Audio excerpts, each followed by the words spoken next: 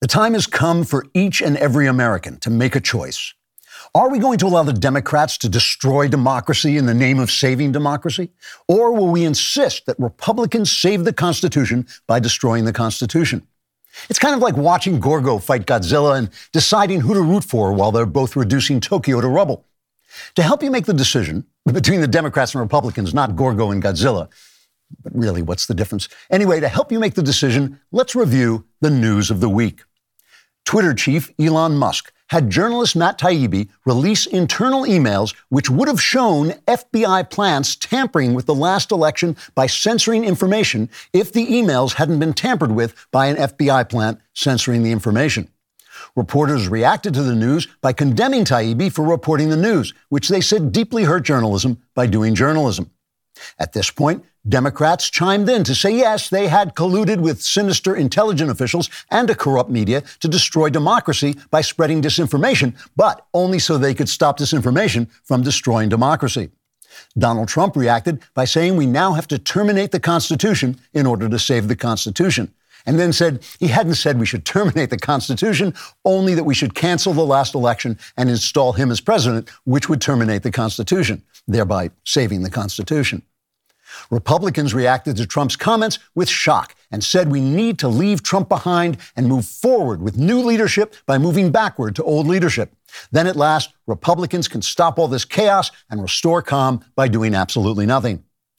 Meanwhile, Democrats took time off from calling for the destruction of Israel and its 6 million Jews in order to strongly condemn Kanye West for calling for the destruction of Israel and its 6 million Jews.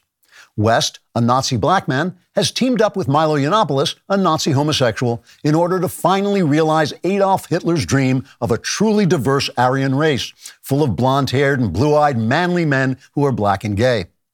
To prove that he's not mentally ill, Kanye gave yet another interview wearing a full-face mask like a mentally ill person. In this interview, Ye said that the Jews were going to have to forgive Hitler. And let me just pause here to say, as a Jew who is also a Christian, forgiving Hitler is on my to-do list. It's just very, very far down.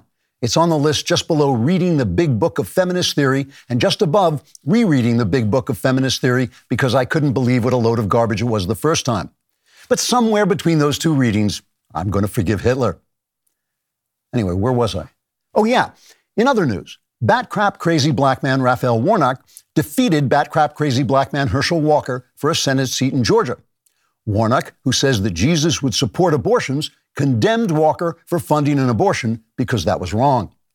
Now, Warnock actually is an ordained minister in the Holy Church of Whoop-de-Doodleism, and he found evidence for his theology in the Bible verse Mark 10:14, in which Jesus says, "Suffer the little children to come unto me, and I will rip them limb from limb and then suck out their brains," which does in fact prove that if Warnock is going to write down his fantasies, he probably shouldn't write them in his Bible. It's just confusing. In any case, with Warnock supporting Christ-like abortions and Walker paying for abortions with Christ-like charity, the entire election was like a beautiful reenactment of the Christmas story, or at least that one part of the story where all the children get slaughtered. So, now that we've covered the news of the week, let me return to what I said at first. It's time for Americans to come to a decision. Are we just going to cower under our desks, whimpering in despair, while a bunch of venal, brainless weasels destroy our great country? Or will we be men and crawl out from under our desks, whimpering in despair, then run very fast, still whimpering in despair, until we reach the Mexican border, where we'll be stopped by border guards because they aren't doing anything else anyway? Personally, I'm just going to stay under the desk because at my age, it's hard to run fast and whimper at the same time. But if anyone can hear my voice in Mexico, please send help. Trigger warning, I'm Andrew Klavan, and this is The Andrew Klavan Show. I feel hunky-dunky, life is tickety-boo. Birds are winging, also singing hunky-dunky-doo. Ship-shaped ipsy-topsy, the world is zippity-zing. It's a wonderful day, hurrah, hooray! It makes me want to sing. Oh, hurrah, hooray! Oh, hooray, hurrah! All right, we have returned laughing our way through the dark ages that come after the fall all of the Republic. Today we're going to talk about the assault on our democracy by federal law enforcement and intelligence and the corrupt participation of the corrupt media who are corrupt. Also, Stephen Wolfe will be here to talk about why he loves Christian nationalism, and then he'll be carted away by the FBI.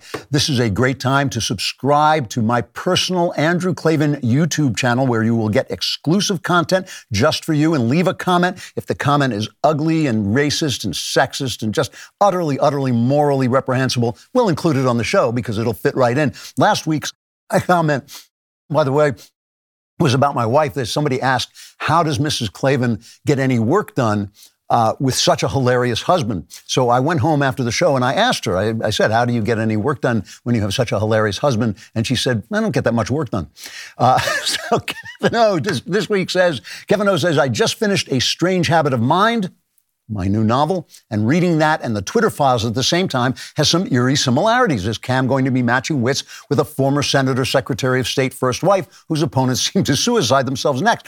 That was my last book. The book before the winter series began was Another Kingdom, which featured a plot by child abusing cabal, a plot to hang somebody in prison to give them the blame so everybody else could escape. This one predicts what Elon Musk is facing on Twitter. I often say that good art has a kind of prophecy about it. In any case, Christmas is coming, so get this book and When Christmas Comes and give them to somebody you dislike intensely who's on the left, or somebody you love who's on the right, because you will love them. They are good books. Only have to look at the Amazon reviews and you'll see how much people like them.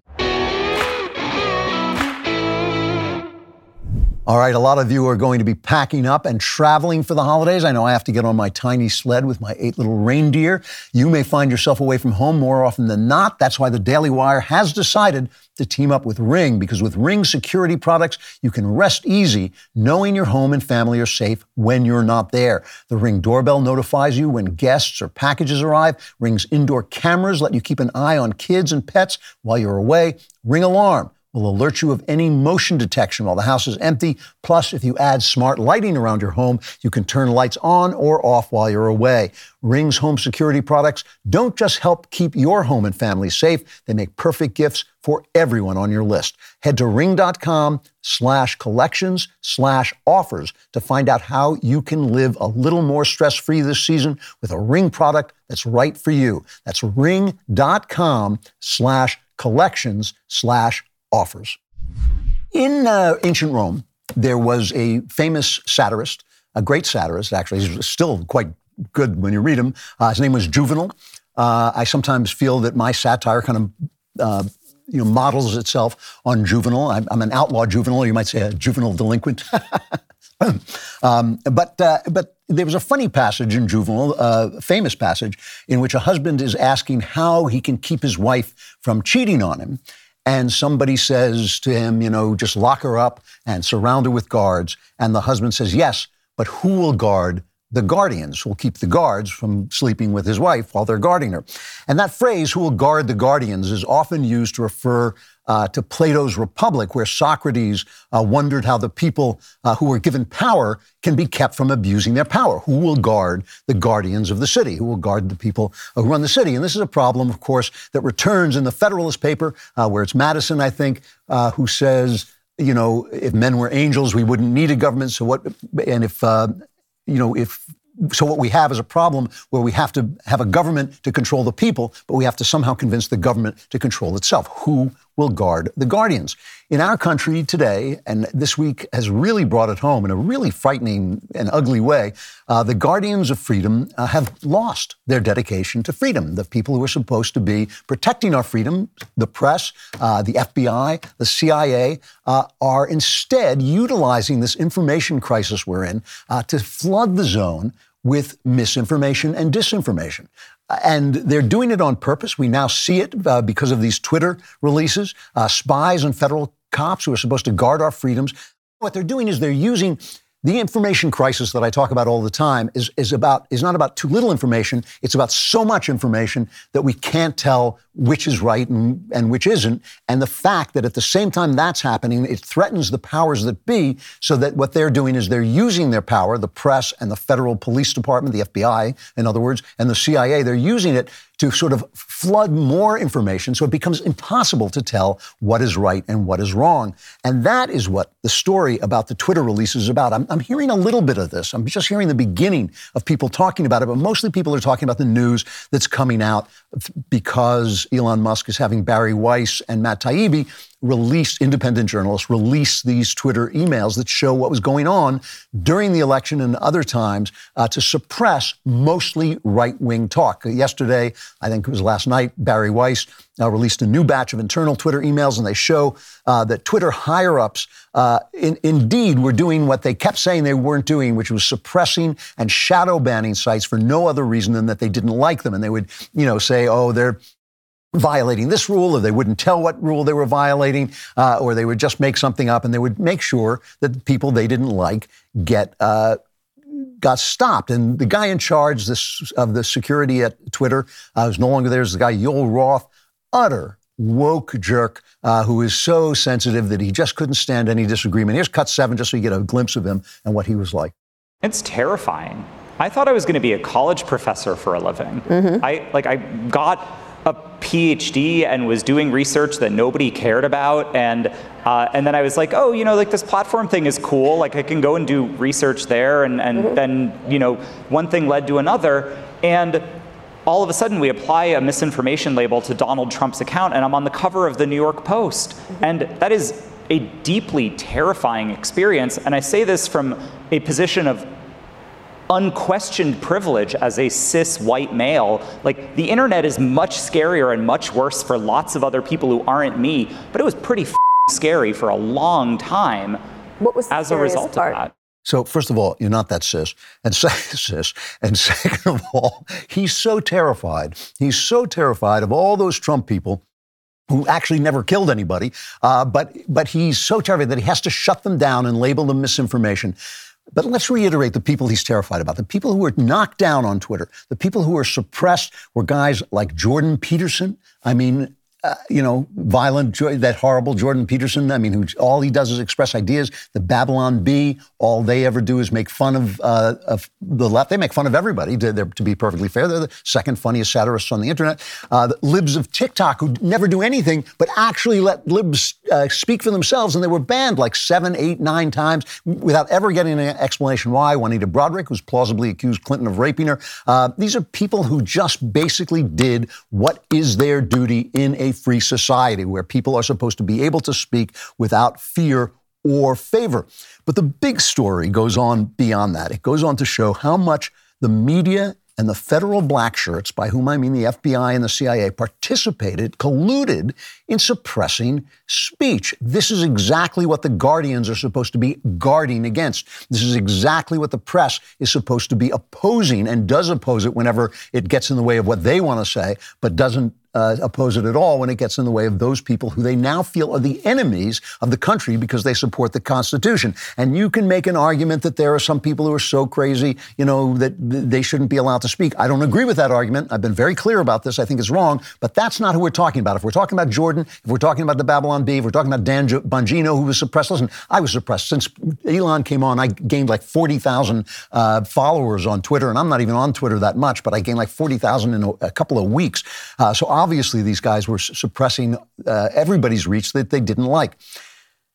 But somewhere, this was supposed to be basically fair. It was supposed to suppress anybody who violated these things. But somewhere between 90 and 100% of Twitter staff were leftists, and the bias was powerfully toward helping the left and suppressing the right. And when Hunter Biden's story, the Hunter Biden laptop story came out, they went nuts. And they came out, I just want to remind you, because it's a complicated thing. I want to remind you that the Hunter Biden laptop and some ancillary information that came on because of the Hunter Biden laptop gave very strong evidence that Joe Biden was directly involved with the family influence peddling business, which everyone knew had been going on for decades, right? They were peddling influence, and they were using not just Joe Biden's name, but apparently appearances by Joe Biden. And he may have been getting 10%, remember, 10% for the big guy, of the profits from places like China and Ukraine, which now, of course, as president, he has big dealings with. So we know from sworn testimony by several people that the FBI pre-bunked the Hunter laptop release, before it came out, they went to Facebook, they went to Twitter, and they said, and doubtless other social media sites, and they said, watch out, the Russians are planning to to release some Hunter Biden misinformation in order to poison the election against Biden. And these are the same people who had been claiming that the Russians had colluded to help Donald Trump. They'd colluded with Donald Trump to help him, which turned out to be entirely a hoax. And not only was it entirely a hoax, they knew it was. The FBI knew it was, even as they were investigating it, even as they were getting warrants to spy on Americans. They knew that this information was false, or at least not reliable. So now they go out and say, oh, and by the way, there's bad Russian information coming out, Russian misinformation coming out to skew the election that attacks Hunter Biden, and it's going to seem like, it shows Hunter Biden is doing bad things, but don't believe it. So the minute the Post story broke, what turned out to be, and the New York Post broke this story, which turned out to be a totally true story. The minute the story broke, they banned it. They shut it down. They threw the New York Post off. They shut down Kayleigh McEnany, Trump's spokeswoman. And when it turned out that there was no proof that the stuff was hacked, they didn't do anything. They didn't change it. Over 50 former top-rung intelligence officers, including lying dirtbag John Brennan, Obama's former CIA chief, right? They came out and said, this is Russian. As our expertise, we are top CIA operatives. We are top intelligence operatives, and our expertise tells us that this is Russian disinformation. All the while, they knew. Now, this gets even better, because Matt Taibbi said in his release, he said he saw no evidence that there was government involvement in banning people from Twitter, right? These are campaigns. Both the Trump campaign and the Biden campaign reached out with complaints about information on Twitter, but more of what the Biden campaign wanted silenced was silenced. And there are notes saying, oh, the Biden wants this done. And the guy will answer, I'm on it. It's handled. I've done it. It's all done. So because of their bias, they're handling more of the Biden complaints than the Trump complaints, but both sides were complaining. And of course, Biden wasn't in office. So it wasn't necessarily a violation of the First Amendment, because it wasn't government colluding to censor people by private means, which is against the Constitution, according to the Supreme Court. However, the information in these emails that Taibbi was releasing was looked over by James Baker, Twitter's deputy general counsel. He's no longer Twitter's deputy general counsel, because after this incident, Elon fired him. But James Baker was the guy who was vetting the emails before they went to Matt Taibbi. Who's James Baker? Baker was the FBI's general counsel when Clinton lawyer Michael Sussman wanted to plant absurd stories about secret contacts between the Kremlin's Alpha Bank and Donald Trump. They went to James Baker, and Baker took it to the FBI because he was the FBI's general counsel and he was friends with Clinton's lawyer. He was a perfect conduit. He called this in to Baker. He rushed to the FBI director and told him about it. And we also know Baker has testified himself to this behind closed doors, that he was involved in telling lies to the Pfizer court so the FBI could use the Steele dossier, which they knew was false, to get permission to surveil Trump campaign aide Carter Page, right? So I know it's complicated, but all I'm saying is the same guy who was cheating behind the scenes to make it look like Donald Trump had colluded with the Russians is now vetting the very emails that Elon Musk is having released. And Musk says he may have deleted some of them. He think he did delete them. He called him in, Elon Musk called Baker in and questioned him about this, and he said his response was not believable, basically. So this whole story, and remember this whole story, the whole Russian collusion story was pushed by Obama's CIA director, John Brennan, who's still pushing disinformation on TV, and Obama knew about it the whole time.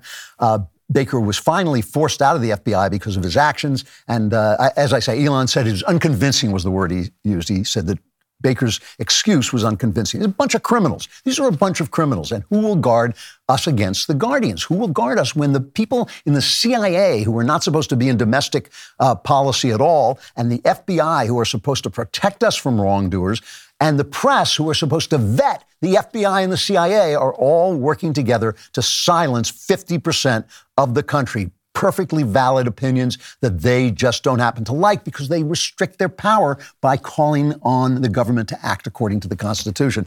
That is what they like. Now, the thing is, your liberal friends, if you still have any liberal friends, don't know any of this because nobody is reporting it. They're not doing the report. So this is from Mediaite. Mediaite is a total left-wing website that covers the media from an anti-Trump point of view, a very left-wing website. And they said the reactions of the press to Matt Taibbi releasing these emails were humiliating, embarrassing. Let me read you some of them. Ben Collins of NBC News. Now, this is NBC News, where they suppressed the Harvey Weinstein story because they were busy suppressing stories about their anchor, Matt Lauer, who was busy allegedly sodomizing girls against their will and jumping on one staffer and screwing her so hard, really without her permission, that she collapsed and had to be taken to a nurse, allegedly. So NBC's Ben Collins, working for this sleazy organization, says of Matt Taibbi, imagine throwing your reputation away to do PR work for the richest person in the world. Interesting take. Here's Mehdi Hassan, who works for MSNBC, part of NBC, where they were doing all these things to suppress the Harvey Weinstein story. Mehdi says, imagine volunteering to do online PR work for the world's richest man, he says of Matt Taibbi. What about Simon Owens, who calls himself a tech and media journalist? He says Taibbi has gone from calling Goldman Sachs a vampire squid to giving free PR to the world's richest billionaire. Jason Schreier of Bloomberg News says Taibbi needs an editor because he would have told him not to do PR work for the richest man on the planet. Wajahat Ali, who writes for the New York Times, a former newspaper, accuses Matt Taibbi of selling your soul for the richest white nationalist on the earth. They're using the same words. They've got talking points from somewhere, right? And these are the same guys who publish story after story after story by anonymous sources within the intelligence community and the FBI to show that Trump was colluding with the Russians. They're all working on this together. The Guardians are gone. This goes on and on. All of these toadies, they're all of them using the same language. They're all of them the same people who worked with the intelligence community and with the FBI to accuse Trump, and all of them also work together to suppress the Hunter Biden laptop story and to try and debunk it as Russian misinformation. So basically, what Matt Lauer did to that poor staffer in his office when he bent her over a chair and screwed her till she lost consciousness is what the journalists, the FBI, and the intelligence complex is now doing to the rest of us. They're a bunch of criminals. Our guardians have gone rogue. And wait, I'm just about to get to the funniest part. Women love getting new pajamas at Christmas time. Pajamagram makes it really easy for us men. You can get your wife a set of pajamas from their Naturally Nude line. Even more alluring than lingerie, the texture and feel of these pajamas is so silky and smooth that both you and your wife will love them. If you have no idea what to get your wife this year, trust me, she wants these pajamas. But you need to order today because last year they sold out before Christmas. Order today and Pajamagram will include a free matching Naturally Nude nightie with your order. That's $75 savings on their best-selling holiday gift. Pajamagram offers free gift packaging so your present comes ready to put under the tree. Go to pajamagram.com right now and order the Naturally Nude pajamas. That's pajamagram.com for Naturally Nude pajamas. Don't forget to tell them Andrew sent you.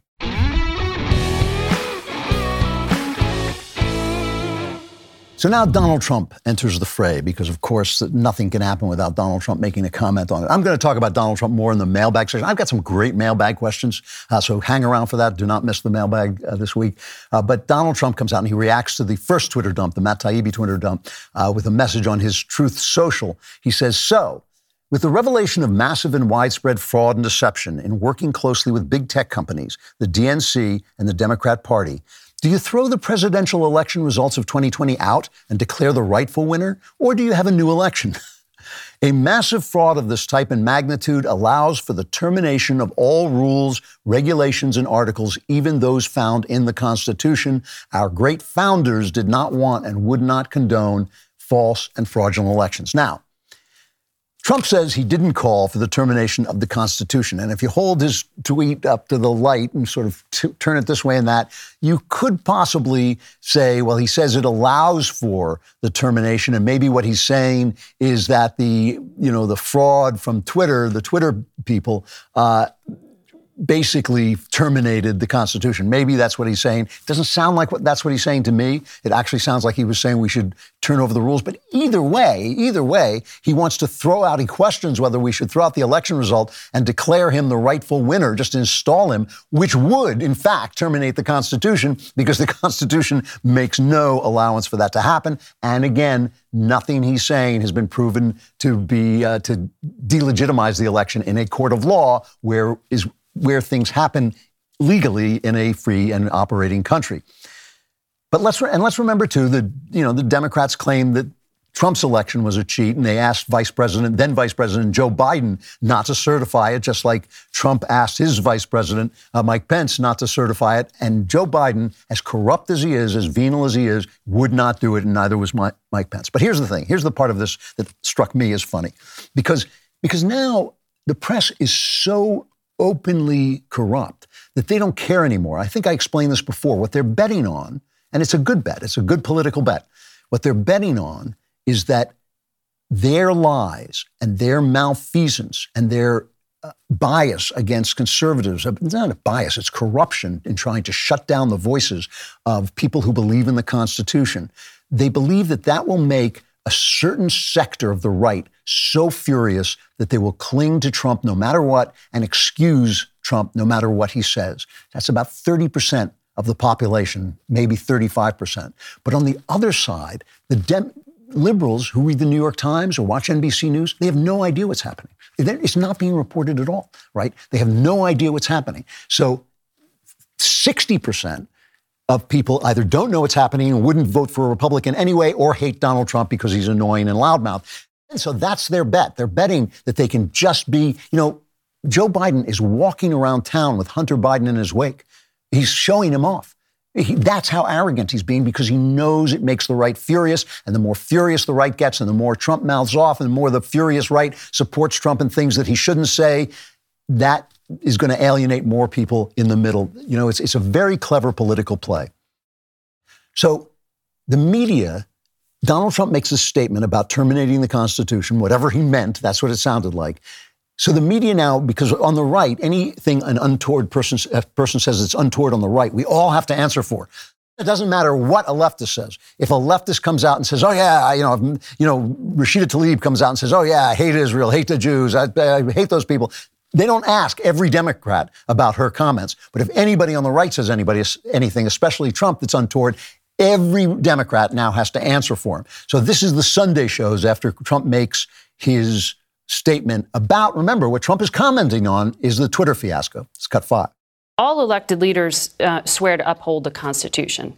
Does calling for its suspension, is that disqualifying for a presidential candidate? It's certainly not consistent I'm with asking the question. I do. It's certainly not consistent with the oath that we all take. Should the standard bearer for the Republican Party, the front runner for the nomination for the presidency for your party in 2024, say this? I do want to ask you about something that the frontrunner for your party's presidential nomination, former President Donald Trump, wrote on his social media platform. What is your reaction to Donald Trump calling for the termination of the U.S. Constitution? Well, obviously, I don't support that. I have to ask you a question about Donald Trump's statement yesterday talking about suspending the Constitution. Can you support a candidate in 2024 who's for suspending the Constitution? I will support whoever the Republican nominee is. That's an extraordinary statement. You can't come out against someone who's for suspending the Constitution? All right, so that is how they covered Donald Trump commenting on Matt Taibbi's release of the Twitter emails. Here is how they covered the Twitter emails. All right, move on. Nothing to see here. Please disperse. Nothing to see here, please. They barely covered it at all. So they covered Trump's comment because, of course, it's incendiary, but they didn't cover the news story that Trump was commenting on. In the New York Times, a former newspaper, they simply say, oh, well, he made these, he's misrepresenting some Twitter thing that was going on somewhere about something, but he was misrepresenting it. And listen, I know people who read the New York Times. If the New York Times says Trump was misrepresenting it, they just move on. They didn't cover it. This whole thing in so many ways is a duplicitous psyop by our intelligence community especially those intelligence people who came in, and FBI people who came in during Barack Obama's administration. Barack Obama was a genuinely destructive president, and one of the things he did was plant these people like John Brennan, this lying dirtbag. I mean, he's just an awful human being. He's just a complete dispenser of misinformation and disinformation, anything to just muddy the waters. Listen to the way he talks. He can barely get out a sentence that makes sense because he doesn't have to make sense. He just has to suggest, like he did with the UFOs. Remember the UFOs? Well, there could be possibly something about this, which is now completely about to be debunked. The UFO thing that was such a big story a couple months ago, going to be debunked. But it doesn't matter. They flood the zone with misinformation to confuse everybody so nobody knows what's true. And everything becomes emotional. Everything becomes a question of emotion. So they make people on the right emotional, as they have a right to be. They get furious about their mistreatment. They get so furious that they say stupid stuff and support stupid stuff that Donald Trump says. Their furiousness and their supporting Donald Trump makes the center go like, I don't want to associate with those people. And it also solidifies the people on the left. You know, people who say that Donald Trump, for instance, wasn't part of the disappointing midterm returns, who say he wasn't part of the disappointing presidential election, it wasn't his fault. They're not thinking clearly, because if you look at the Biden administration, if you look at how bad this administration has been, if you look at how much they've screwed up inflation and crime and the border, the lawlessness of the border, there's only one man powerful enough to counteract that. Donald Trump is the only character big enough to counteract that. He's the only person that people could look at and say, yeah, well, this Biden administration is bad, but I don't want anybody who comes from Donald Trump or anybody who's supporting Donald Trump, because that's how big Donald Trump is. Nobody else could convince people to vote for the Biden administration, but he could, because he's that powerful a figure. This is really, really dangerous and really scary. Who will guard the guardians? You know, in the Republic, Plato's Republic, when Socrates asks this question, who will guard the guardians? The answer is you have to train them. You have to train them so that their souls are full of virtue, and then you won't need to guard the guardians. The guardians essentially will guard themselves. And how do you train the soul? Well, Plato knows you train the soul through the arts, you train the soul through culture, and of course you train the soul through education. Well, who owns the culture? Who owns the arts? Who owns the education system?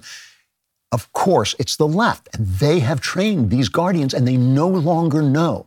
They no longer know what it is that they're supposed to guard. It's a really dangerous situation, but the fight's not over. In fact, I think really now that we have a full picture of just how bad this is, the fight has just begun. All right, I've told you before, when I was learning how to fly a plane, I had to use relief band to keep from getting nauseous, especially in windy weather. Some of it I learned in England, and there was a lot of wind. This is something that actually relieves your nausea. So check out Relief Band. It's the #1 FDA-cleared anti-nausea wristband, clinically proven to quickly and effectively prevent or relieve nausea and vomiting associated with motion sickness, anxiety, migraines, hangovers, morning sickness, and chemotherapy. I've used it. It works. Whether you need everyday nausea relief or an occasional cure, Relief Band's patented technology makes feeling sick a thing of the past. Like the name says, Relief Band is legitimately a band you wear on your wrist to give you relief from nausea. You can even change the intensity depending on how you're feeling. Relief Band has an A+ rating with the Better Business Bureau and over 100,000 satisfied customers. If you want the band that actually works to relieve your nausea, check out Relief Band. I've worked out an exclusive offer just for my listeners. If you go to reliefband.com and use promo code Klavan, you'll get 20% off plus free shipping and a no questions asked 30-day money-back guarantee. Go to RELIEFBAND.com and use promo code Klavan for 20% off plus free shipping. I know what you're saying. Anybody can spell Relief Band, but how? Oh, how? Please tell me, how do you spell Klavan? K-L-A-V-A-N, there are no E's in Klavan.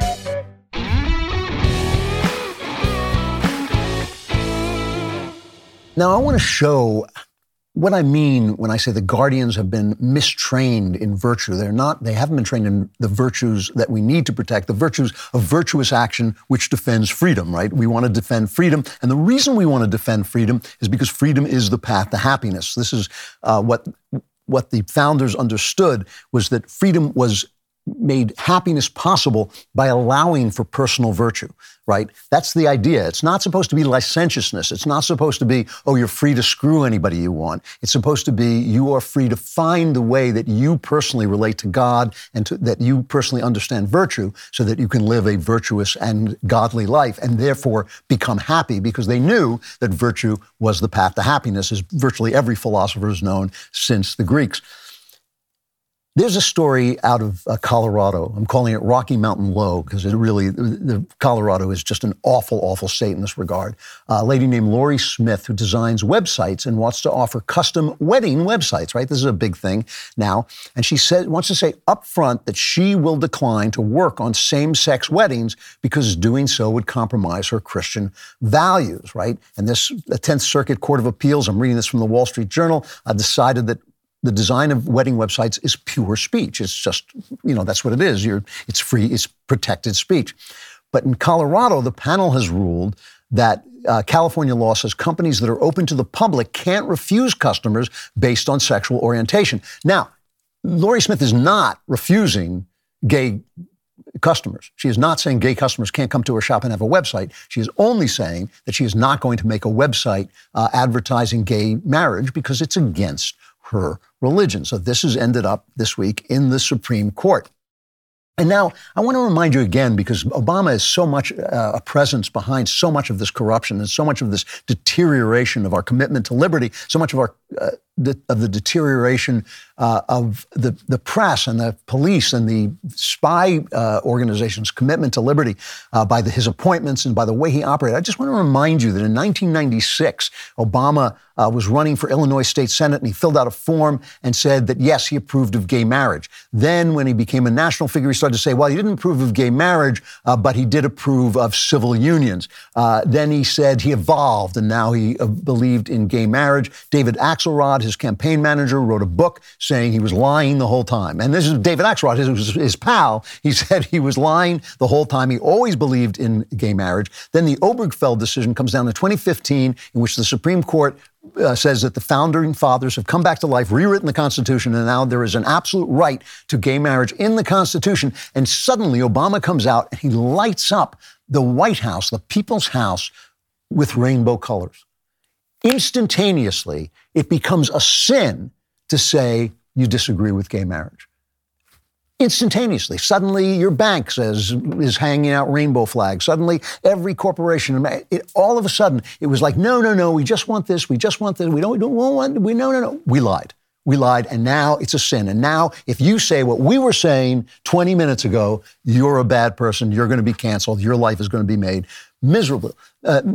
Now, the opposition to gay marriage, the religious opposition to gay marriage is pretty simple. It's that obviously God made our bodies for male and female to fit together. God made sex, obviously, for procreation. To use it otherwise, now I'm basically putting forward Catholic theology, but to use the body otherwise with no possibility, even in principle, of conceiving is to use people as objects. That's basically what the Catholic Church says. And that means that, obviously, my wife is past childbearing age, but in principle, we're still male and female. And so in principle, our sex life does serve procreation, but gay people don't. I'm not saying I agree with that. In fact, I think I've talked about why I find flaws in that reasoning, but still, it's not a question of whether I agree. It's a question of whether you have a right to think it and whether you have a right to live out the meaning of your faith, right? Now, Alito, the Supreme Court justice, because they made this argument, and the Solicitor General, the lawyers for Colorado, Eric Olson, Alito says, well, is this the same as interracial marriage? Here's that exchange. Do you think it's fair to equate opposition to same-sex marriage with opposition to interracial marriage?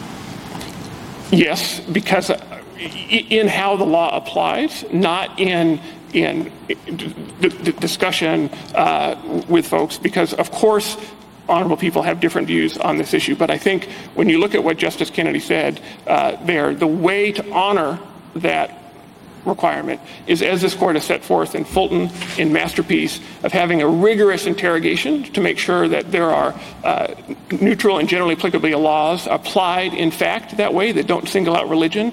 And then the very next sentence of what Justice Kennedy said in Obergefell talked about when it transformed that honest and decent disagreement transformed into enacted law and policy, the necessary consequence is to put the imprimatur of the state on that exclusion. But that's ridiculous, obviously. It's not putting, for a private business, a small business, to say, look, I can't put out this message because it violates my religious beliefs. It's obviously not giving it the imprimatur of the state. That is absolutely absurd. In the New York Times, on Knucklehead Row, their op-ed section, the head of David Cole of the American Civil Liberties Union, which used to be a guardian of free speech, argues no. He says, can an artist be compelled to create a website for an event she does not condone? That's the question the Supreme Court has said it will take up on Monday, but it's the wrong question. The right question is whether someone who chooses to open a business to the public should have the right to turn away gay customers simply because the service would provide them is expressive or artistic. That's nonsense. It's utter nonsense. And to prove it's nonsense, all you have to do is walk into a Colorado cake shop that is not Christian and say, hey, you know what I would like? A cake that says Donald Trump forever. That's what I want. I want a cake that says no abortion. Abortion is murder. And see how fast they say no and throw you out. They will not say what they don't want to say. I don't want them to say what they don't want to say. But religious people are excluded because they now have these protected classes, black people and gay people. These are protected classes. This is civil rights law, and the way the civil rights law has eaten into our right of free association. They are committed to destroying free speech because it goes against their idea of civil rights. Their idea of civil rights is everyone must believe the same thing, everyone must treat everybody the same way, everybody must associate with people even if you don't like them. I, by the way, believe you have the right to be a bigot, but that's not what this is about. I think you should, you have the right to be a bigot. You have a right to say, I run a small business. I don't want Jews in my store. I would never go to a store that did that. I would think it was disgusting, but I think civil rights law has violated the essential right to association. But because all this time has passed, they promised us, by the way, this is in that wonderful Christopher Caldwell book called The Age of Entitlement. They promised when they passed the Civil Rights Act that it would not do this, that it would not mean that people couldn't associate with who they wanted to, with anyone they wanted to associate with, and not associate with people they didn't want to. But of course, the law since then, the case law, has stripped us of our right to free association. I despise bigotry. I despise bigotry in all its forms, and yet, I believe you have the right to be bigoted. A friend of mine once said, I'm thinking of joining a club where they don't allow Jews. And I said, go ahead, but I'll never speak to you again. And he said, but you believe in free association. I said, that's right. And you have the right to freely associate with those people, and I have the right freely to not associate with you. That's the way it's supposed to work. It's supposed to be between people, not mandated by the government. They believe that inclusion and tolerance are the central goods, but they're not. They're not. Virtuous action is the central good. Freedom to choose virtuous action is the central good. That's the central path to virtue, is freedom. You cannot be virtuous without being free, because if somebody sticks a gun to your head and says, do the right thing, that's not your virtue, right? You have to be free to choose the right thing, but the government can, help you learn to do the right thing, and it can help, guide you to do the right thing, and it can run its education so it teaches you the right thing, but they do not do that anymore. All they teach you is inclusion. Every time I see a church that says everyone is welcome here, I want to just write in, if you believe you're a sinner who has to be saved by Jesus Christ, because that's what constitutes a church, is people who coming together who believe that thing. They have been mistaught. The guardians have been mistaught to put inclusion and tolerance above every other virtue. They are not the top virtues. They're not even in the running for the top virtues. So many other things are. This lady who wants to do websites believes that supporting marriage, which is a central institution of a free country, of any country, she believes that her relationship with God depends on this. She has every absolute right not to be tampered with or tormented by the government of Colorado. And I hope the Supreme Court figures this out rightly. The guardians have been misinformed. All right, Black Rifle Coffee Company always makes great coffee, but they're helping you knock out your holiday shopping this year, too, with a ton of awesome new products. Shop the best brewing gear, thermoses, mugs, and apparel designed for folks who love country and coffee. Black Rifle sources the most exotic roasts from around the globe. All coffee is roasted here in the U.S. by veteran-led teams of coffee experts. Stuff your Christmas stockings with the latest roast from America's coffee for 10% off with my code Klavan. Better yet, sign your Secret Santa up for a coffee club subscription. Imagine the joy of a pre-scheduled coffee delivery, your favorite roasts when you need them most. It's the gift that keeps on giving. This sounds great. I hope somebody's giving this to me. Black Rifle Coffee Company is veteran-founded and operated. They take pride in serving coffee and culture to people who love America. Every purchase you make with Black Rifle helps support veteran and first responder causes. Go to blackriflecoffee.com and use promo code Klavan for 10% off coffee, coffee gear, apparel, or when you sign up for a new coffee club subscription. That's blackriflecoffee.com with promo code Klavan for 10% off. Black Rifle Coffee, supporting veterans and America's coffee. Now, you're going to want to know how to spell Klavan twice, once to get the discount and also once to send me one of those subscriptions. It's Klavan. There are no E's in Klavan. There are no E's in Klavan. All right, for today's culture section, I want to talk more about the Advent season, which is the season of the run up to Christmas, waiting for Christmas. And Advent, obviously, is the season of Mary. Mary is now bringing Jesus to fruition in her body, and I think she's an important person to talk to about. And I believe that Mary, in doing this, in bringing Jesus into the world, is performing the ultimate human act. I believe that she becomes the ultimate human, and that's why she's a very important person to talk about. Joseph Ratzinger, the former Pope Benedict XVI, speaks of her and speaks just so beautifully of Mary. And when you hear this, you'll be able to see why I respect at-home mothers so much. He says, let us be aware that this stellar moment in world history, he's talking about the Annunciation by the angel to Mary that she is going to bear the Son of God. And he says, let us be aware that this stellar moment in world history was at the same time one of its quietest moments, a moment overlooked, not reported in any newspaper nor mentioned in any magazine, nor would it have been reported if such means had then been known. What we are told here is therefore first and foremost a mystery of stillness. What is truly great grows outside the limelight, and stillness at the right time is more fruitful than constant busyness, which degenerates all too easily into mindless busy work. The Pope Benedict XVI goes on to say, all of us in this era when public life is being more and more Americanized are in the grip of a peculiar restlessness which suspects any quietness of being a waste of time, any stillness of being a sign of missing out on something. Isn't that what we tell at-home mothers? You're missing out on the world. It's a waste of time.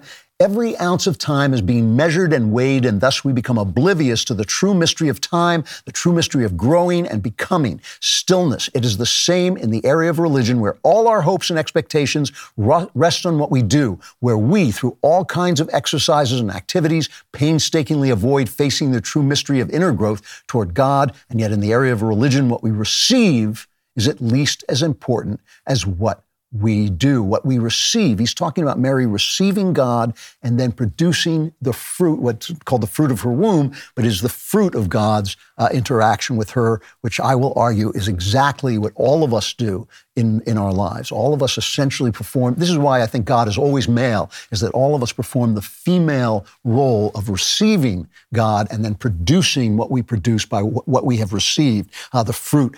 You know, Jesus said, you have to be a part of my vine, a branch on my vine to bear fruit. And this is what we're doing. Our inner lives, our love, our creativity, our experience of life is part of creation. It's the next stage of creation. God did the first part, and we, in our consciousness and the image of God, do that part again. And it is all of it represented by pregnancy and delivering, and all of that pregnancy and delivering is ultimately represented by Mary's receiving God and producing the baby Jesus.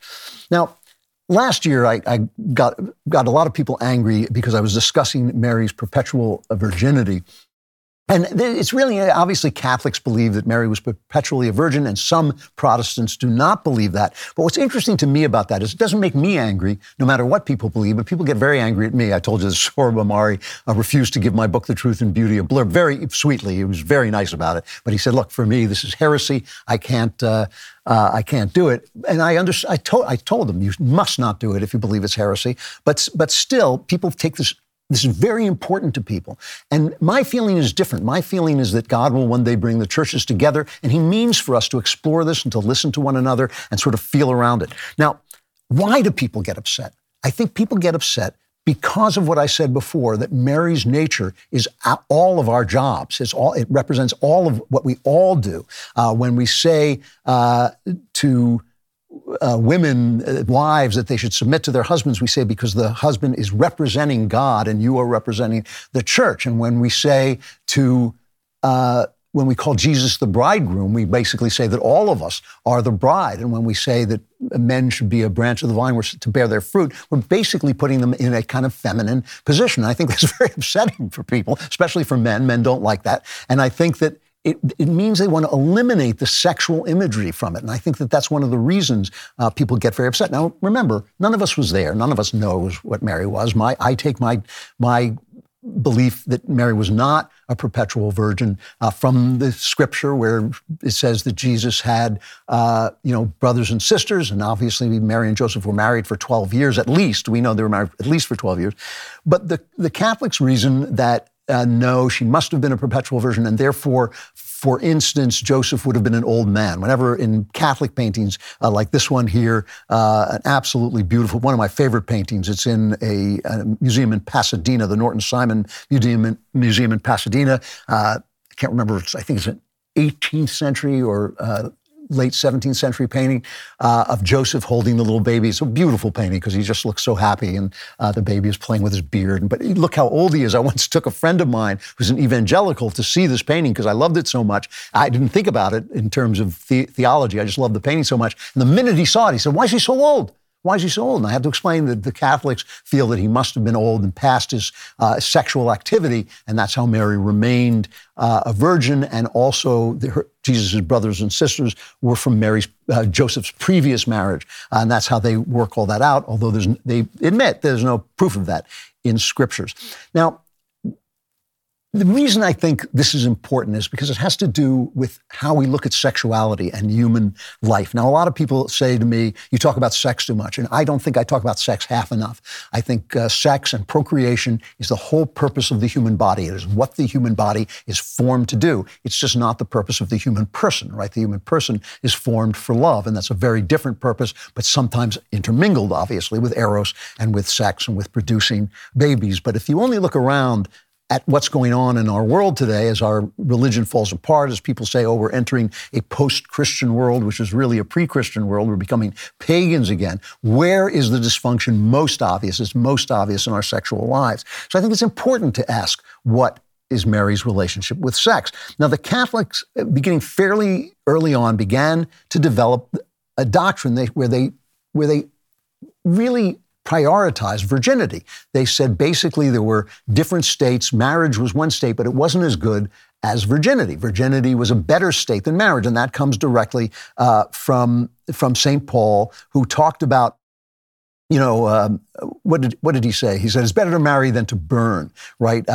He said that if you're not married, he says it's good for a man. It is good for a man not to marry. But since there is so much immorality, each man should have his own wife and each woman her own husband. The husband should fulfill his marital duty to his wife, and likewise the wife to her husband. He goes on to say, I say this as a concession, though. He's conceding that they should have sex, that married couples should have sex, not as a command. I wish that all men, says Paul, were as I am, meaning celibate.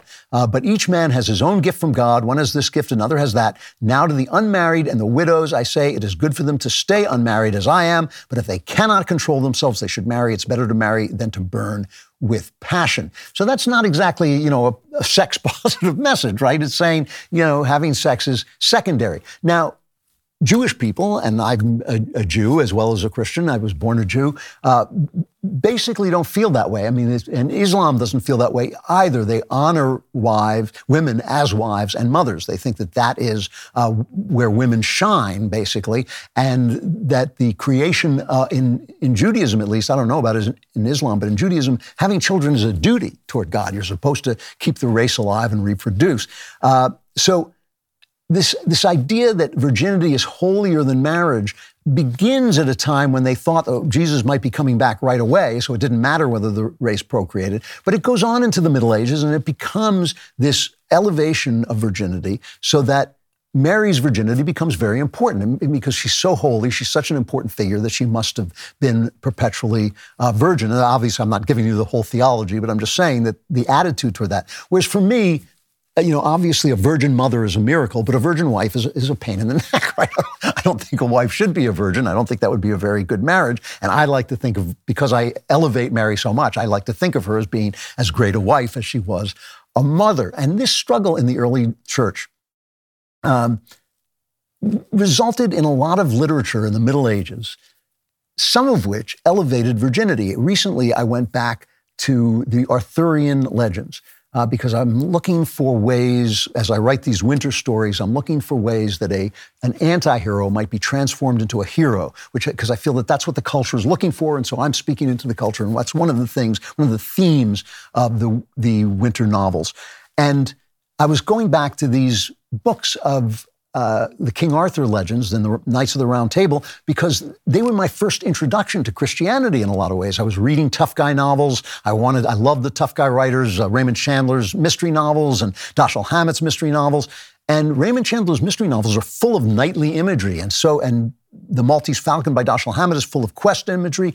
Ernest Hemingway, one of my favorite tough guy writers when I was a kid, wrote the book The Sun Also Rises, which is filled with imagery from the Holy Grail legend. So I thought, well, I better read the Holy Grail legend and these King Arthur stories. And I just absolutely adored them. I loved the King Arthur stories, and they were filled with Christian imagery. So that's why I started to read the New Testament, which I didn't know anything about, being Jewish. We had to go out and buy one. There wasn't one in my home.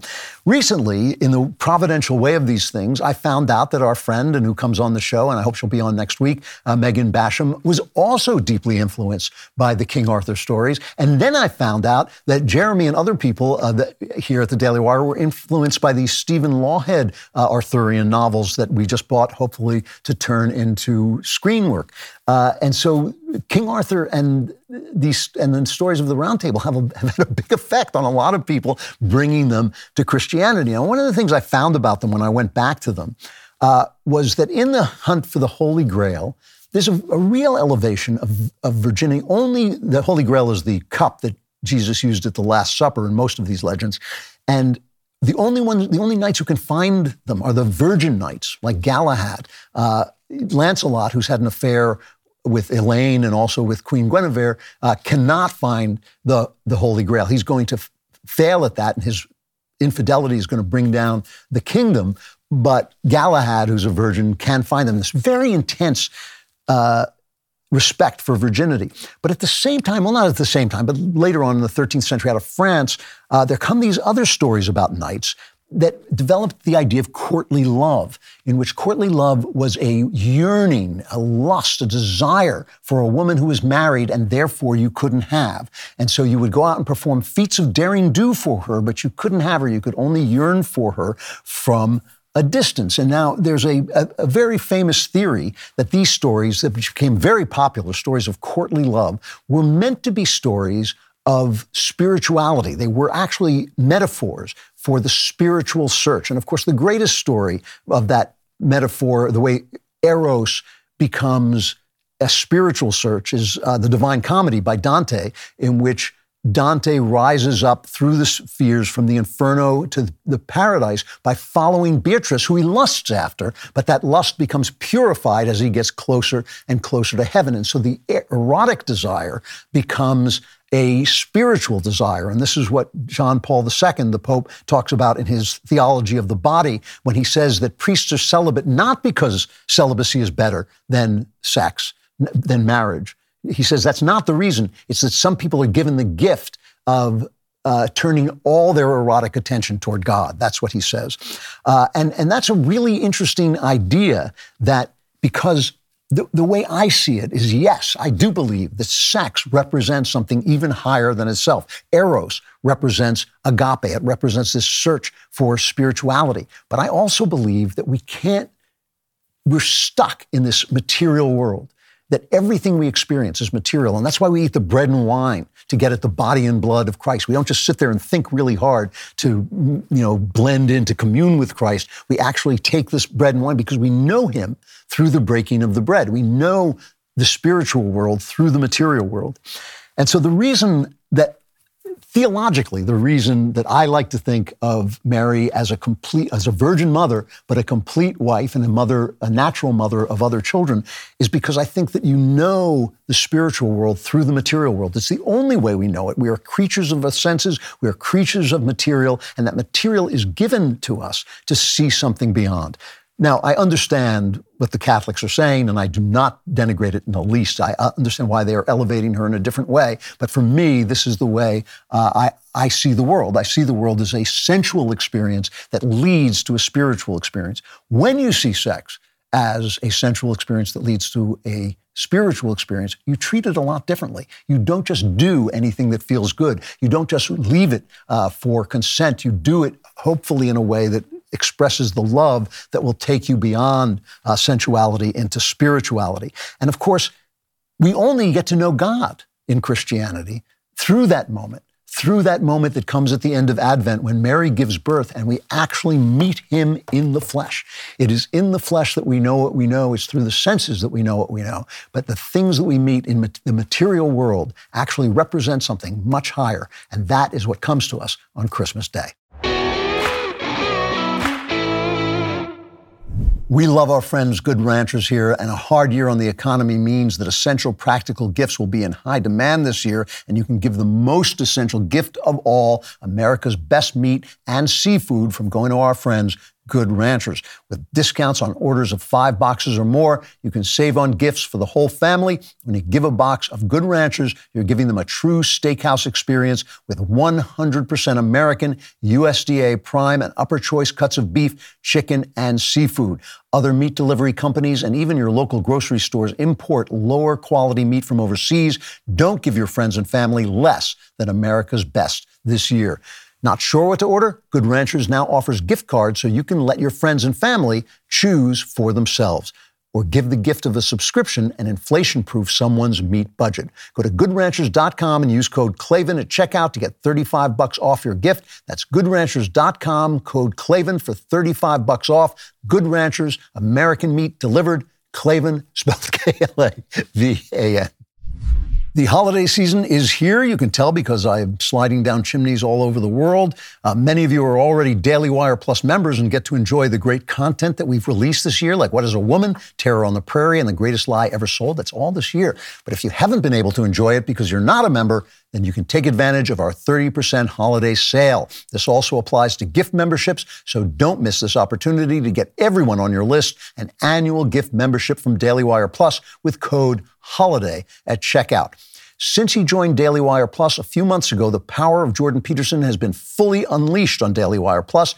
Earlier this fall, Jordan and our production team went to Washington, D.C. to film a beautiful and engaging documentary on the Museum of the Bible called Logos and Literacy. In it, Jordan meets with historians, theologians, and philosophers to discuss the history of the Bible and its influence on the world. Jordan sent us a note to say how happy he was with the way it turned out. He actually watched it twice, and you'll probably want to do the same. But remember, this is all content that's only available to Daily Wire Plus members, so sign up today. Use code HOLIDAY at checkout to get 30% off your new annual Daily Wire Plus membership at dailywire.com/Klavan. That's dailywire.com/Klavan today. You got to put in Klavan so they know I sent you, and you got to spell it right. It's K-L-A-V-A-N. There are no E's in Klavan.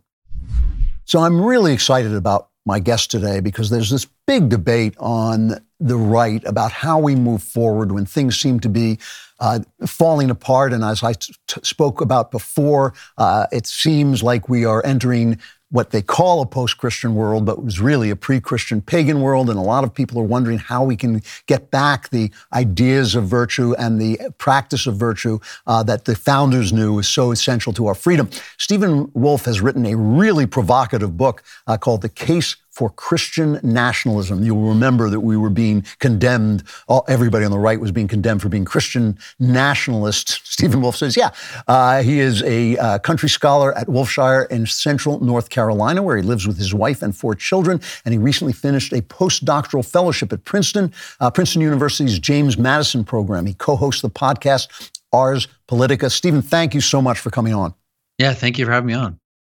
So since Christian nationalism has become virtually a slur on the left, maybe you could start by just giving us something of your definition of what Christian nationalism even means. Yeah, I mean, the simplest definition is that it's simply a nation or a Christian nation that has chosen to arrange itself and act for its good, and that good is both earthly and heavenly good. So that's the simplest kind of definition, and I think that's something Christians should desire and seek after. So it's our earthly and temporal good, which would be just earthly comforts, that sort of thing.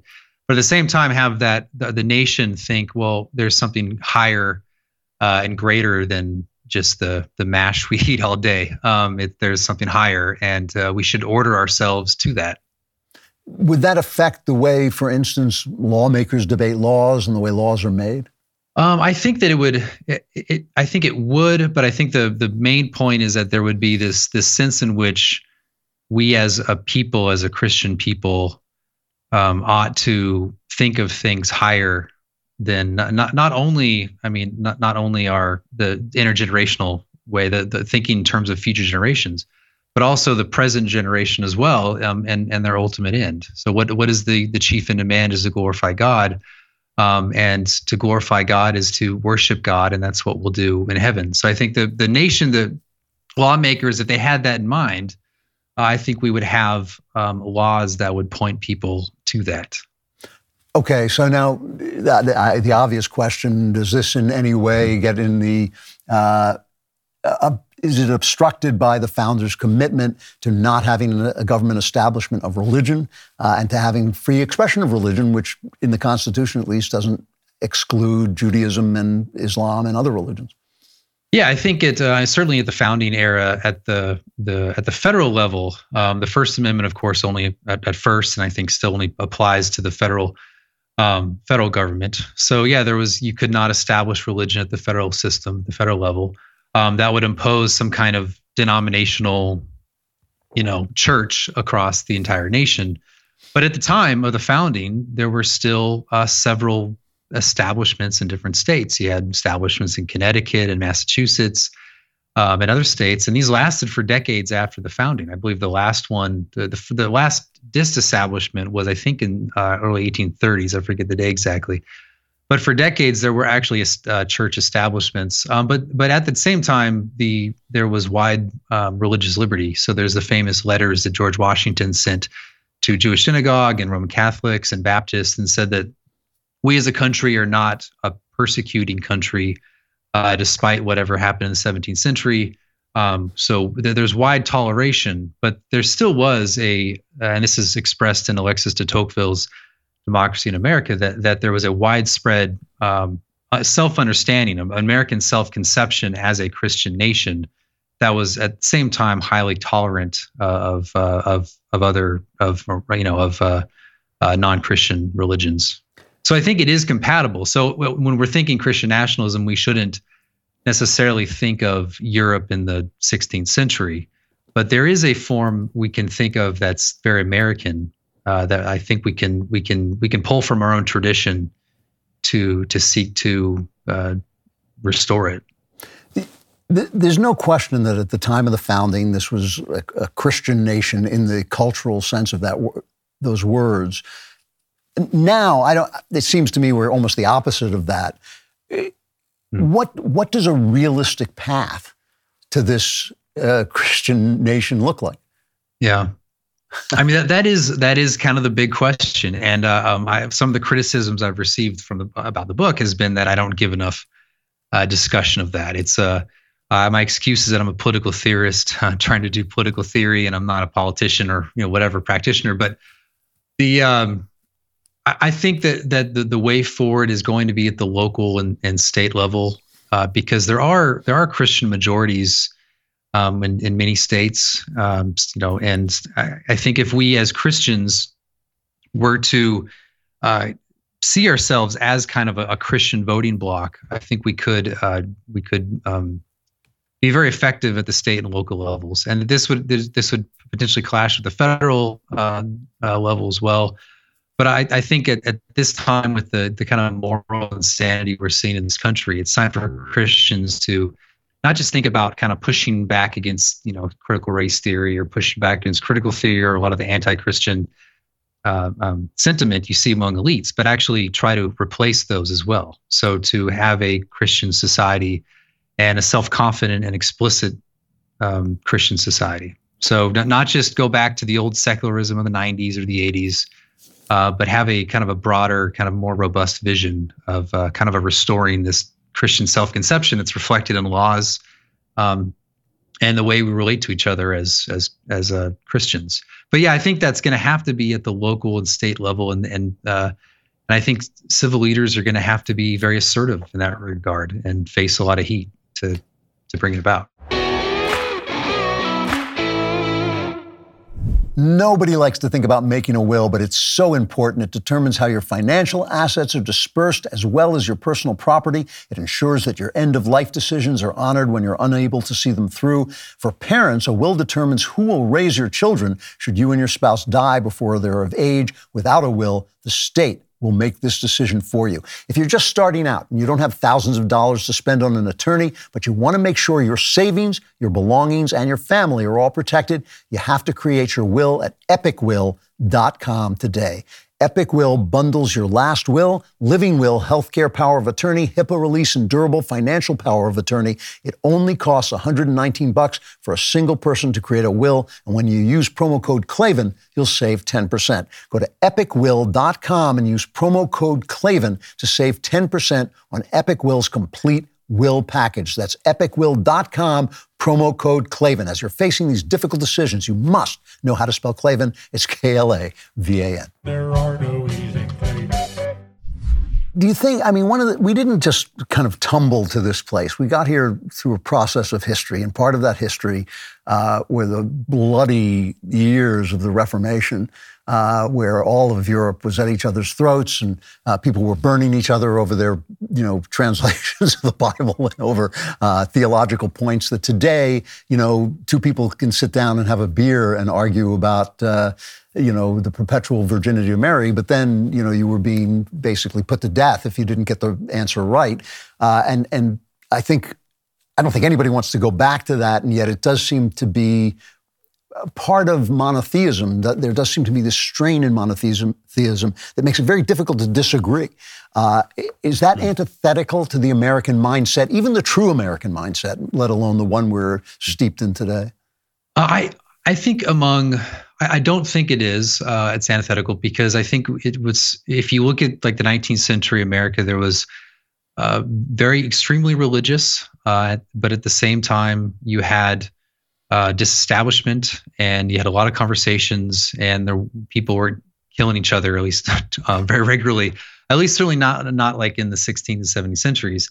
So I think there's a very kind of deep American tradition of having a diversity of faiths that at the same time could recognize their country as being a Christian country. And I actually think this is kind of principled Protestantism. Because in Protestantism, your faith is not aligned to one to sort of institution. It's not like in the Roman Catholic Church where you're the kind of in or out. I know this is kind of complicated, and Roman Catholics might disagree and all that, but at least it used to be that kind of if you're either under the Pope or not, and that's kind of your in or out of the church. The one true church is this. Whereas Presbyterians can look at Baptists and say, okay, we differ on the issue of baptism, but we can still recognize each other's mutual faith, because it's not a matter of institutional alignment. And so I think what happened in American history up into the 1800s was this recognition of mutual Protestantism and this ability to affirm each other's faith. And so there's a very principled Protestant way of extending religious liberty. And this is true for even people who may not recognize the principle. So Roman Catholics, whatever their view is today or then, whether they think it's in and out based upon the papacy, Protestants can still extend the religious liberty because of a mutual recognition of Christianity or Trinitarian baptism or something like that. And so I think that the point being that you can have this sort of what I call a pan-Protestant order, where Protestants recognize, following a Protestant principle, that faith is an inward thing, and faith is something that's not an institutional alignment. So you can affirm each other's mutual faith and extend liberty and charity, Christian charity along those lines. And I think that again, I think that's what happened in the 19th century, and it's kind of a culmination of a lot of religious history, like you mentioned, some of the religious wars and conflicts. I think that was Protestantism working itself out and being able to recognize the mutual faiths of fellow Christians. I totally respect what you said about you're not a policy guy. I'm not a policy guy. It's very hard to sometimes get to places, but I am having a somewhat difficult time imagining this world. Maybe it's because we're so far from it that my imagination doesn't reach that far. I mean, part of the reason I think we came to this the idea of secular government is Jesus himself said is render unto Caesar the things that are Caesar and unto God the things that are God. And it seems to indicate that the government has certain rights that actually are outside of the religious sphere, the right to tax and things like that. Whether or not there's Caesar on the coin, Jesus doesn't seem to care because he's not dealing with those things. And so I'm having a hard time seeing, well, how does a Jew feel in this world, in this Christian nation? How does an Islamic guy feel or an atheist feel? Does he feel that he is being compressed in some way, that his actual liberty, not his liberty to sleep around, but his liberty to express and live by his conscience, is that being hemmed in by your particular religiosity? Well, I think that, yeah, I mean, if it was a Christian nation, this would mean that public institutions are Christian. This would mean that public schools are Christian. So there'd be Bible learning, and you'd learn English from the Bible. And so there'd be a general expectation that you'd learn religious instruction that would be biblical. But at the same time, given what I just said, there would be the possibilities for exceptions, exemptions based upon if someone doesn't believe, or maybe they're Jehovah's Witness, or maybe they're Jewish. And so they can be kind of, they can be an exception to the rule. Kind of like, today, this is kind of what Christians are actually face this all the time. And that would be that they are seeking exemptions from norm. And so what's happening, it's essentially what I'm saying is instead of secularism, it should be Christianity. And then anything that's not Christian can be subject to an exemption. I've only got 2 minutes left, so I have to ask you this question. Toward the end of the book, you talk about the gynocracy, and this is something, the rule of women, the rule by women. And this is something that religious people are talking about a lot, that it seems to be, A, making women miserable, but B, going against certain ideas. What is it? How do you stop it? And as I say, I only have 2 minutes here. So gynocracy is just it's trying to understand how kind of certain feminine traits operate within institutions, and this could be everything from government to non-government institutions. And I think a lot of guys experience this when they're kind of like walking on eggshells within the corporate room. They're not sure if what they say is going to get them in trouble. Or what, and they're at the same. So there's like this sort of like HR mindset that women can easily appeal to the third party that is the HR to kind of get at people and use retribution. You use the system to gear it around their interests. At the same time, there is a sense in which the voting bloc of women, particularly liberal women, liberal women, is so skewed towards this empathetic attitude that can actually be very destructive. And I don't know the exact solution to it. Obviously, that unless we're going to take out kind of the ability for civil rights cases to be adjudicated at the expense of the institutions. So, but that's the general idea. Yeah, like I said, is that if there's certain feminine traits are exhibiting within these institutions that are destructive upon the institutions themselves, and those need to be resisted as best they can. But it seems that the whole system is designed to actually amplify them. I have to stop there. Unfortunately, really provocative ideas. A genuine contribution to the debate that's going on. Stephen Wolfe is the author's name, Stephen. The book is called The Case for Christian Nationalism. Stephen, thank you very much for coming on. I appreciate it. Yeah, thank you. All right, imagine you're standing at the brink of a cliff and about to fall off into darkness, and beneath the darkness there are flames, and under the flames there's broken glass. That's basically what's about to happen since the Clavenless Week is coming. But at least before you step off the cliff, we will solve all your problems with the mailbag. Woo! Right after this, I'm going to say you're crazy. I'm going to take your family away from you. We're not done with you yet. Yeah! He's all right, folks. All right, from Faith. Hi, Andrew. I want to have a relationship with God. This is an important letter, I think. I want to have a relationship with God. My parents used religion as an excuse to violently abuse my 7 siblings and me growing up. The abuse eventually led my youngest brother to his death at 2 years old. How can I separate religion and the abuse we endured, especially when many religious people support spare the rod and spoil the child? Now, the reason this is such an important letter is because I think almost everybody has some element of this problem, but what Faith has here is the worst element. Faith, my heart aches for you. I'm so sorry about that you went through this, and I'm certainly sorry for the death of your brother. It's just it's a terrible, terrible story. But all of our parents fail in some ways, and yours is an extreme example of that. I think the psychology of human beings has been misrepresented in this materialist age, having to do with sex and having to do with this and, your mother and father and all this stuff, because they've left out the fact that your parents are assigned to represent God, male and female. They're supposed to act in the perfect world. They're supposed to act in the image of God.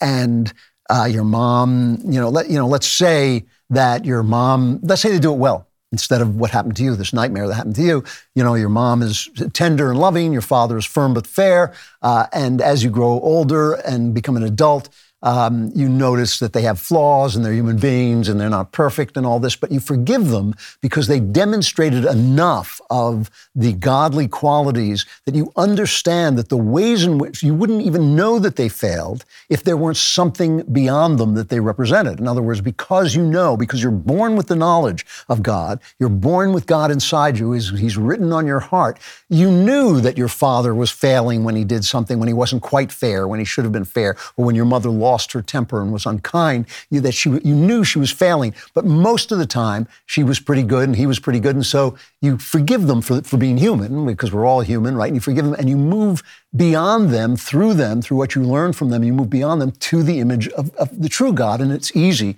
to develop a relationship. It's easier to develop a relationship with God. In your situation, where they have failed so utterly to represent God truly, they represented Him falsely. They lied about who God was. They showed you cruelty. They showed you smallness. They showed you bitterness and ugliness and unforgiving, brutal nature. And all these things have deformed the image of God, so you can't reach Him through them. You can't look at them and say, somehow I'm going to take that to God. So really what you have to do is you have to do the opposite. Instead of going through them to God, you have to go through Him back to through them. Just put it a little bit foggily. Let me see if I can explain it. God is available to you. The nature of God is available to you. If you read the Gospels, you will see him. You will see how he behaves, how he acts. You'll see the love, the forgiveness, the impatience with hypocrisy, the impatience with dishonesty, but also this incredibly forgiving nature that welcomes people in even as they're doing wrong, even as they're making mistakes. He just welcomes people in. He sits and has dinner with them. He doesn't do the thing that a lot of preachers, a lot of Christians are doing, where they're judging how good their Christianity by who they condemn. He doesn't do that at all. He basically is saying, here I am, take a look at me, even in your sin, I'm here to live for you and to die for you. And then talk to him, talk to God, and start to understand who he is. And the reason I say this is a backwards operation is because as you talk to God, you will notice that you are imposing certain images of him that come from your brutal and abusive parents. And as you do that, and as you realize that that's not his nature, that's your parents, you can start to strip that ugly facade away and start to get at the real God who, in his love for you. And as that happens, your relationship with your parents will become smaller and smaller, and your relationship with your God will become bigger and bigger. And also, if you do certain kind of traditional rituals like taking communion, you can relate to God directly through ritual, through the bread and the wine, instead of thinking about your parents. And so if you pray to God, and if you try to understand God and read about God, the true God, not the God that your parents represented, because that's a falsehood, you'll find he's really, he's really there. And that's the thing, the other thing, because he's really there, because he's not a phantom, he'll help you. He will actually help you. When Noah, think of it this way, when Noah, after the flood, wanted to find out if the flood water was going down, he sent out a bird, a dove, and the bird came back with a branch, and he started to realize, the flood water is going down. And when he sent it out, finally, it just disappeared because it didn't have to come back because the earth wasn't covered with water. As you get to know God better, you will start to have the dove of prayer will come back to you with a little sprig of joy. And when you start to feel that joy, you'll realize that this flood of abuse that drowned your relationship with God is going down. And as it goes down, finally, you'll go out there, and you'll send that dove out, and it won't come back, and the joy will be what remains. It's doable. It's utterly doable. It's very difficult, but you have to put aside this thing that has happened to you. Things happen to all of us. All of us have bad things. Yours are particularly bad. And so it will be particularly difficult, but it's nowhere near impossible. And with God, it's utterly possible. And it will happen. And I wish you luck. And I hope you write back and tell us how things are going. Let me do one more if I can from Scott. I love the show. Maybe I'm in the minority, but when you talk about Trump's classlessness and personality faults, I feel you're missing the reason we support him. As president, Trump got great results in Iraq, Afghanistan, North Korea, our economy, more, period. It would be great if we had a president that could be a role model, but who was the last such president? He says, I could go on and on with all the bad things Obama did and the good things that Trump did, but we have accepted that we're not getting a role model for president, and we just want results. And the reason I want to answer this question, because I feel I keep saying the same thing, and people keep hearing the same thing, but it's not the same thing that I'm actually saying. I don't admire the classlessness and unkindness of Trump's personality, but there's lots of stuff about Trump I admire, and certainly his policies and some of his achievements in the first 3 years of his presidency, I think, are unbelievably great, some of the best achievements since Reagan. And I've said again and again that he is a godsend. Unfortunately, so was King Saul, and after a while, King Saul just timed out. Things happen. The thing about his classlessness and his rudeness that I keep putting forward is not the fact that I personally disapprove of it, although I think all of us do. I mean, Trump does things that we would punish our children for if they did them. And then we say it's all right because Trump did it, because he did this and he did that. That's not my problem, though. That's a personal problem that has nothing to do with politics. My problem is that his flaws, the flaws that got him elected, the flaws that made him effective have now made him a loser politically. I can't be sure of this. And I know he surprised everybody by winning the first time, but just barely. And the second time it didn't happen. And I think by telling ourselves that the election was stolen, and I do believe it was an unfair election, but by telling ourselves the election is stolen, we're missing the point. He's a giant figure, and he's an important figure, and I think he is screwing the pooch politically. And I think his attitude and his mouth and the things he says are screwing the pooch politically. I think they're ineffective. I think the fact, I've used the McCain example all the time, the John McCain example, because I disagreed with almost everything McCain believed in, but by treating him with disrespect, McCain got him back by not voting against Obamacare. And people say, well, that's not the reason he did it. Yes, it is. Yes, it is. He made enemies of people who should have been his allies, and he made enemies of people who might have been voters for him. He estranged independent voters by his behavior, and he loses his election because he's losing us elections. He's now lost his election, the presidential election, and this midterm election, and his midterm election. While he was president, he lost. So that's 3 in a row. He has lost, and part of that reason is because of the way he behaves. I'm making a political point, not a moral point. There is a moral point to be made. I don't like the fact that he acts that way, but it's, who cares? If he's making us more free, if he's defeating Democrats, I'm for him, but he's not.